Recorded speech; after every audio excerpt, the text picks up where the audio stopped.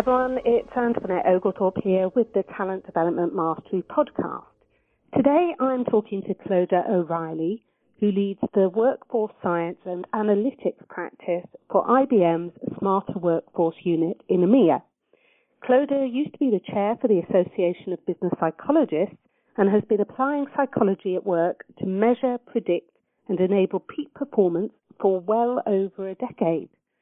She is particularly committed to empowering individuals at work to create and sustain commercial success. And that's the subject of our call today. Today we're talking about leadership empowerment and the 21st century workforce. Hi Clodagh, welcome to the call. Thanks Antoinette, good to be here. So Clodagh, I know that you spend a lot of time travelling the world speaking at conferences about this subject. So what attracted you to this subject? Why is it so important? Well, I've got a long background in interest in diversity, and diversity generally and inclusion is a lot about allowing freedom for people to be themselves. And it seems that most organizational structures constrain that to a great extent. So when I read in the IBM CEO survey, which was put out by the Institute of Business Value in 2012, that there was a definite need for organizations to be more open and empowering rather than rules-based, I felt it resonated definitely with what I believed to be a potential solution to a lot of the issues we have around engagement, inclusivity, and diversity in the workforce. And I think that since then, I've not been able to leave it behind as a topic because we're seeing increased complexity and uncertainty in organizations. And the ambiguity and volatility that leaders are dealing with means that traditional hierarchical systems can constrain the success of those organizations. And in fact, the nature of power is being compromised and challenged in organizations today. And I see the only way forward being creating much more empowered organizations that will have a lot more trust. So tell me a little bit more about that. It's interesting, the word power and empower. How is power changing in organizations, and what does that mean in terms of the need for empowerment? So if we consider the traditional models and the things we may have taken for granted in the past, was that there were people in organizations who had power and those who essentially followed those with the power. And that's been fundamentally undermined today. So let me take an example that's outside of the workforce. If we look at customer service models, for example, let's say you're John Lewis and you have a high street store.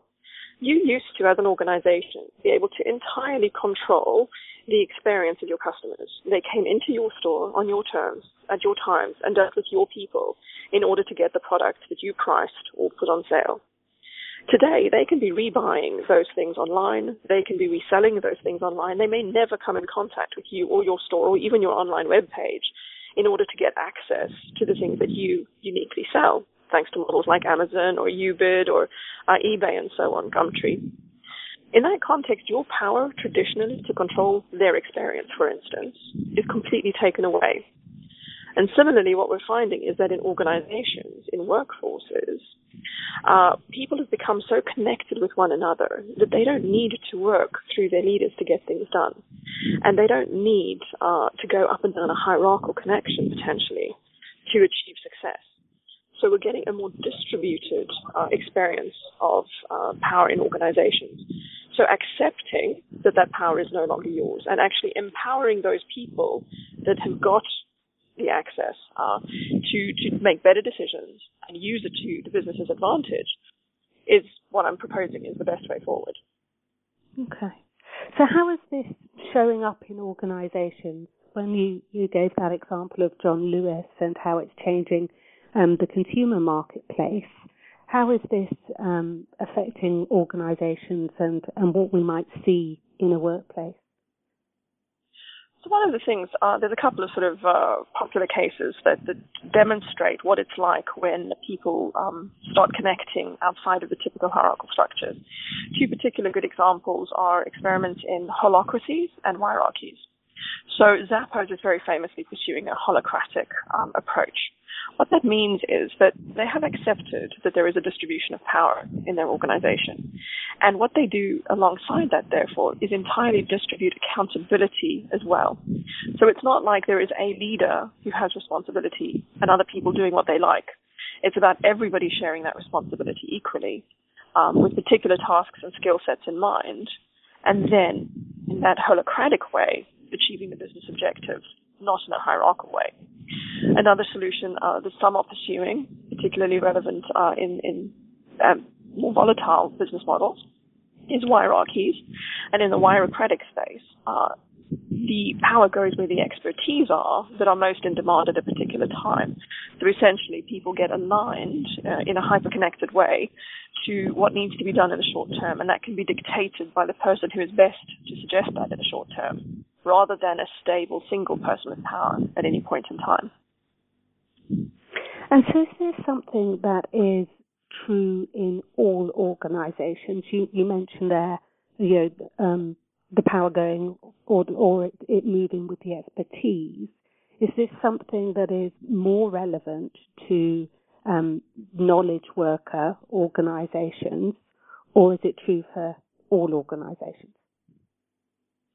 I think every organization will have their own experience of this, and that will depend on the nature of the workforce, absolutely. So if we consider the McKinsey model of types of role, they suggest that there are three types of role. There is the tacit, the transactional, and the transformational. So what we would call a knowledge worker, that would be a tacit role. But let's just start at the sort of bottom of that pyramid. When we have transformational roles, where a person's job is to transform, for example, raw materials into a product, let's say use leather and soles to make shoes, there has to be a lot of standardization and some rules, because that individual needs to meet quality standards. We need to be sure that they're safe in the way they do it. We need to be sure they're efficient and effective as well.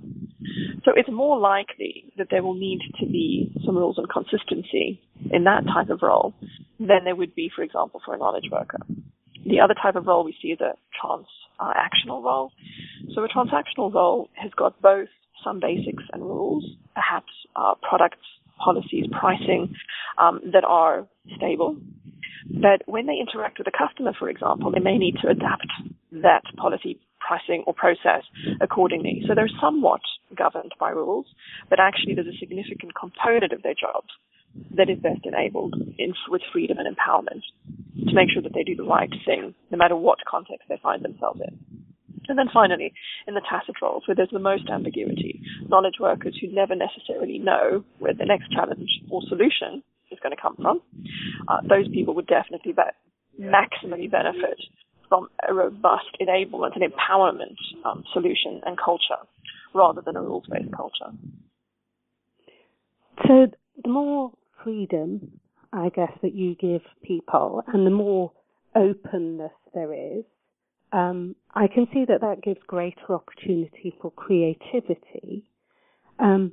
But I'm also thinking, we know in situations like that there's a greater need for collaboration, and therefore things tend to take longer, and I guess there's more potential for conflict. Is this something that organisations have a choice over whether they do, or really is this something that organisations now require in order to compete? I would suggest that, the influencers that are causing this change are external to the organization. People's social connections is not something that we can pretend doesn't exist. People's ability to find information that they didn't used to have access to, that's not something we can quell. We need to accept that is an inevitability for where we are now. So I guess to some extent there's a need to get on board, because you can't really get off this kind of, the ship has sailed, as it were.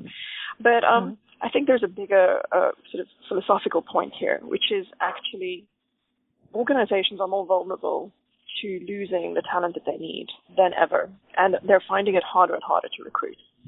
So if we look at, a range of surveys between whether it's Deloitte or Accenture or IBM and PwC, we find that 7 out of 10 CEOs categorically recognize that keeping the right people is critical to their success.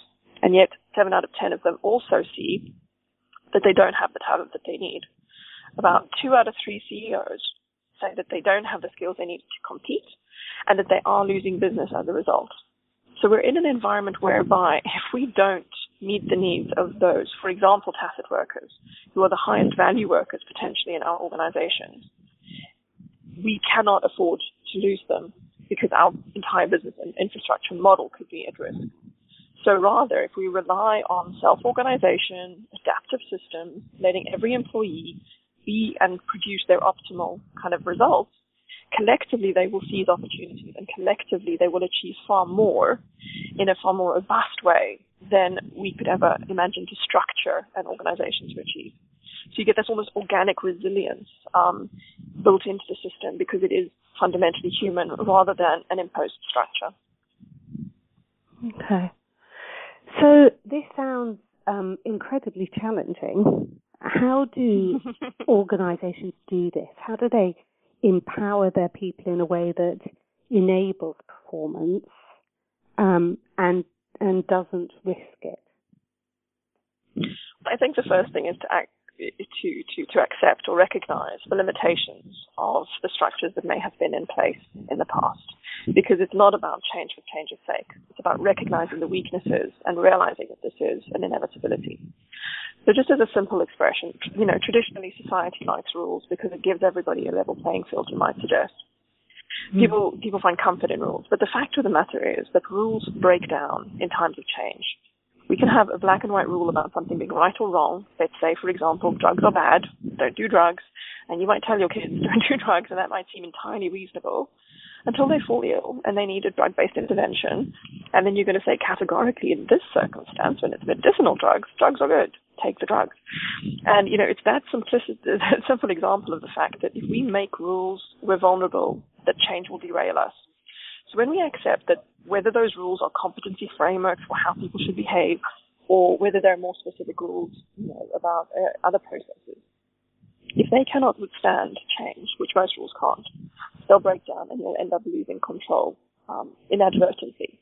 So what we suggest is instead of losing control, slowly but surely release that control.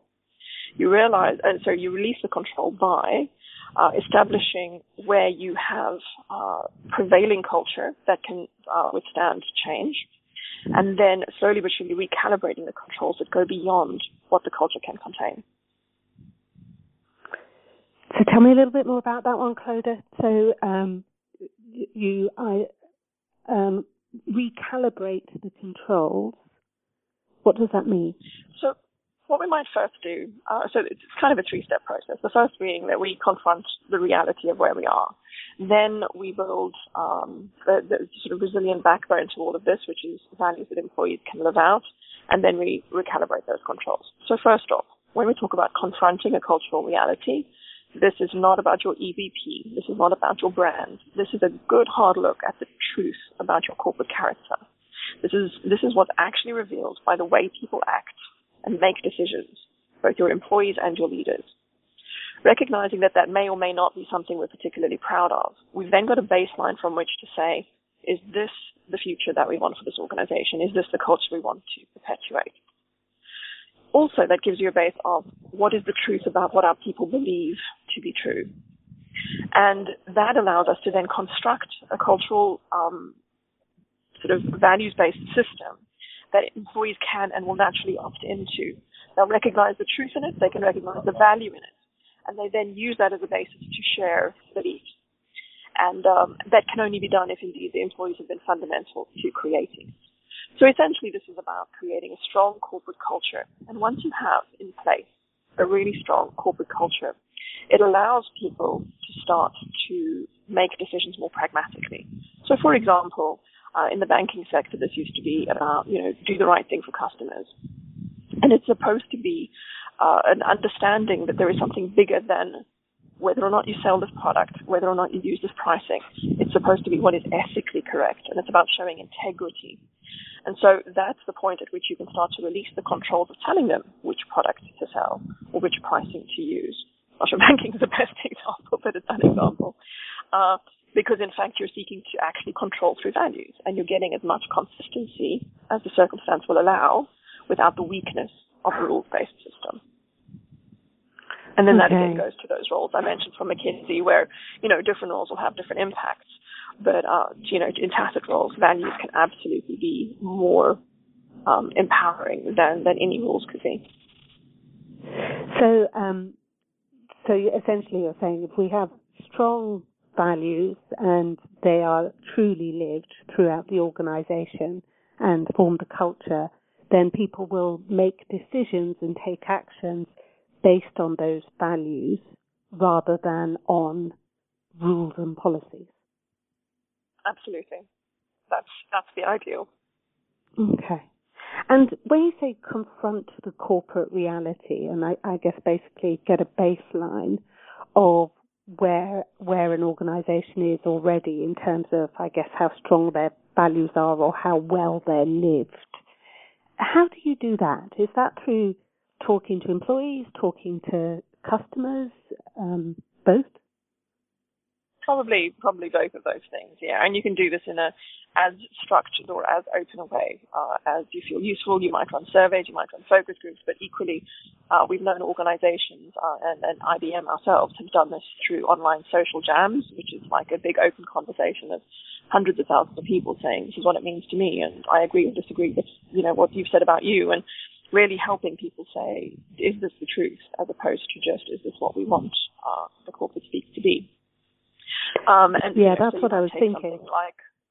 So if I say, for example, and just because, I work with IBM, or for IBM, so I'm aware of how this has shaped in our organization.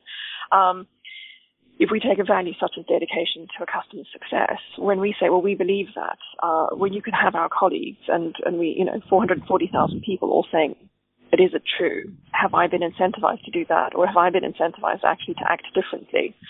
Is it about my customers, or is it about chasing numbers? Is it about doing the right thing, or is it about doing the most, commercially viable thing? And it's only when that conversation has been had that we can then restate what it means to us as IBMers to truly dedicate ourselves to our customers. And I think it's that necessary piece to admit if it's not perfect, because you can be on a journey to a solution. Rather than to pretend and gloss over it, because it will then never hold water, it will never have value, and it will never resonate in the long term. People will always just see it as a statement which they compromise rather than a value that they hold. So apart from IBM, who obviously would be an example, is there any other organisation that is really good at this? My absolute favorite example of this, the true value that this can deliver is Unilever. What we've said is that that this comes into its own. The value that we deliver through this empowerment agenda is very much in context where there's ambiguity to deal with or volatility and change. And because Unilever has got a very strong corporate culture and they've been pursuing a lot of growth in emerging markets, I found it useful to take a sort of a snapshot of them in the last couple of years to say, how has this played out for them? Are they, to what extent would they be an example that this can work? And I would say for the time being, they definitely are a brilliant example of how this can work. So Unilever is a complex organization. They've got over 170,000 people in over 100 countries. They've got about 400 brands that they're managing. But they also have, at the heart of the organization, a strong corporate purpose, very strong values. Their values are integrity, respect, responsibility, and being pioneering. And then they have, instead of rules about how to work together or to behave, they have what they call standards. And a standard is blanket sort of governance or guidance rather than the specifics of how to act. So that's about how to do things, not what exactly you might do from day to day. So if I look at standards that they have for their leaders, one of them is to have a growth mindset. And that's about being positive and realistic about the company's future, being passionate and competitive, and wanting to win. Another one of their values is to have a bias for action, because action-driven leadership has a sense of urgency, which is very much critical to people in the FMCG sector, organizations in the FMCG sector, retaining their positions in the market. So when I look at how Unilever's use these things, so if you look at their leaders and you think, if you're going to go into an emerging market, this is really going to test whether or not you've got a resilient organizational culture and leadership model. So when you get into emerging markets, you start dealing with regulatory inconsistencies, infrastructure deficiencies, skill shortages, currency fluctuations, unreliable supply chains, patchy information, even political instability perhaps. So a model of a leadership which is defined by behaviors that might work in a mature economy would absolutely break down. But when you have standards like having a growth mindset or having a bias for action, it's easy for those executives to continue to apply those principles no matter what the emerging market context throws at them. So if I look at the performance of Unilever at the time when they were going into these emerging markets around 2013, specifically, there was a strong drive. And I compare that with, for example, P&G, who had a very similar strategy at that time, but are known to be a more structured and slightly more rules-driven organization. At the end of 2013, P&G's CFO reflected, and to quote him, he said, "We may have overextended ourselves a bit with the pace of our portfolio and geographic expansion." So he recognized that their business wasn't up to that task. Over that same period, though, Unilever got to the point of being able to derive 60% of their revenue from emerging markets, and they saw a 9% rise in their profits. So they definitely had the ability to seize the unexpected growth in those markets, and that's what analysts were saying at the time. They were confident that Unilever's leadership was powerful enough to see them through. And I think that, for me, is where this comes to the heart. When you trust people to do the right thing, it's a growth mindset, bias for action. It's more empowering and more likely to deliver quick responses to ambiguous circumstances than a rules-based culture could. And that's fascinating. It's a great example. I guess it's making me think about how you manage performance when you're operating, say, with these standards. How do you actually judge if somebody is operating with a growth mindset or a bias for action, or is even performance management at odds with the whole approach and concept? Well, performance management is critical to a business. I don't think that what most organizations do in order to manage performance is particularly effective, and I think there's a big gap between what performance management could offer organizations and indeed what it does offer organizations today. I think of the whole sort of gambit of what HR does. Very few things are getting as much criticism right now as performance management is. But what I would say is we would expect realistically to see more spontaneous collaboration, which will drive creativity and it will drive innovation. So if organizations are measuring any of those things, whether they have formal R&D, as an organization might have, whether that's in pharmaceuticals or whether that's in FMCG, whatever, you get that. It's also about improvements in efficiencies because innovation can be applied to incremental and continuous improvement. We would also expect to see better customer satisfaction scores because indeed happier, empowered staff are more likely to be enabled to do the right thing that will lead to customer satisfaction. We would expect more positive diversity figures over time because people, again, truly being themselves are more likely to be productive and stay or be attracted to an organization. Their engagement in their work could increase, definitely. I think that performance management generally, if you take it as the people factors in context of organizational performance, you'll find organizational drivers of change, or measures of change, which will improve. But on a very personal basis, you can judge people for what they were expected to do rather than the how they were expected to do it. And I would suggest KPIs could be very specific. It may be, in selling, for example, that we expect you to achieve X goal of volume of sale, but to say whether or not you have performed, on the one hand, we might want to tick the box on the value of sales, but on the other hand, we would also want to be able to tick a box to say, you did that in a way that was aligned to the values and purpose of this organization, and in the way that we trusted you to act. And that can come from peer review, customer review, or indeed managerial observation. Mm-hmm. Fabulous. So, Clodagh, if someone's listening to this and thinks, this is what our organisation needs, where do they start? What would be their first steps? As I kind of alluded to, I suppose a bit of a recap, we definitely want to start to address leaders' perception of their power and control in their organisation and whether or not their current controls and power, expressions of power are helpful and sustainable. I would say that trust is something that leaders should be more concerned with giving than getting. And so to that, I would say definitely reconsider those 3 steps that we've mentioned. Look at the cultural reality. Is the organization's current culture fit for purpose and stable and recognized and clear? Is it aligned in what we say it is to the fact of how people act?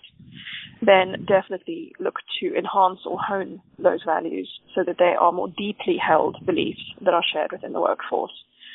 And then be very honest about which controls can be released, and do so progressively in a way that demonstrates, as I've said, trust from your leaders rather than of your leaders.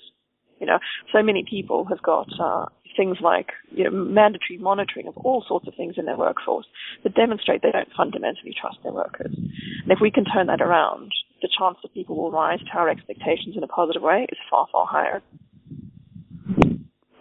Trust seems to be a big thing. It's foundational to all of this, isn't it? Yes, and we all know that many organizations do battle to get trust where it should be. But again, it's about saying, well, do we say we trust each other? That might be our EVP, or it might be what we want to believe about ourselves. But that's, again, where you get to the beginning point, which is confront the reality. Is that actually what we do? What are the messages that are subliminally suggesting we do or don't trust people? Do we say we trust them, but then still insist on a whole lot of monitoring? Do we say that we trust them and actually start releasing those controls because that would be more symbolically relevant? And, that confronting of reality here is a necessary honesty on which trust can be built. Clodagh, that's fascinating. Clearly not, an easy exercise, not one that's going to, that anyone can take and make happen overnight, but some really interesting ideas that I know will stimulate people's thinking. If people want to find out more about your ideas and the approaches you've described, is there a way that they can connect with you or find out more? Anybody's welcome to connect with me, of course, and you're welcome to publish contact details with this. I would say also I did an article recently. I'm on the advisory board of Engage Employee, so if people head to the Engage Employee website, which is just www.engageemployee.com, then they will find a blog there that I wrote recently, which kind of outlines this thinking. I've also on my LinkedIn profile, I've got several articles about the nature of release and control, how it can be used to affect change in recruitment or assessment approaches, measuring for expectations rather than actions and behaviors. So those options are out there, but I'm always more than happy to hear from people and connect directly. Fabulous. Thank you so much, Clodagh. I really appreciate your time and your insights and ideas. And thank you to everyone listening to the interview. If it's triggered any questions or comments that you'd like to share with me and or Clodagh, then please email me at Antoinette@AntoinetteOglethorpe.com or post a comment on my blog or get in touch through the various other forms that Clodagh mentioned just then. That's it for now. I look forward to speaking to you next time. Bye for now. Thanks, Antoinette.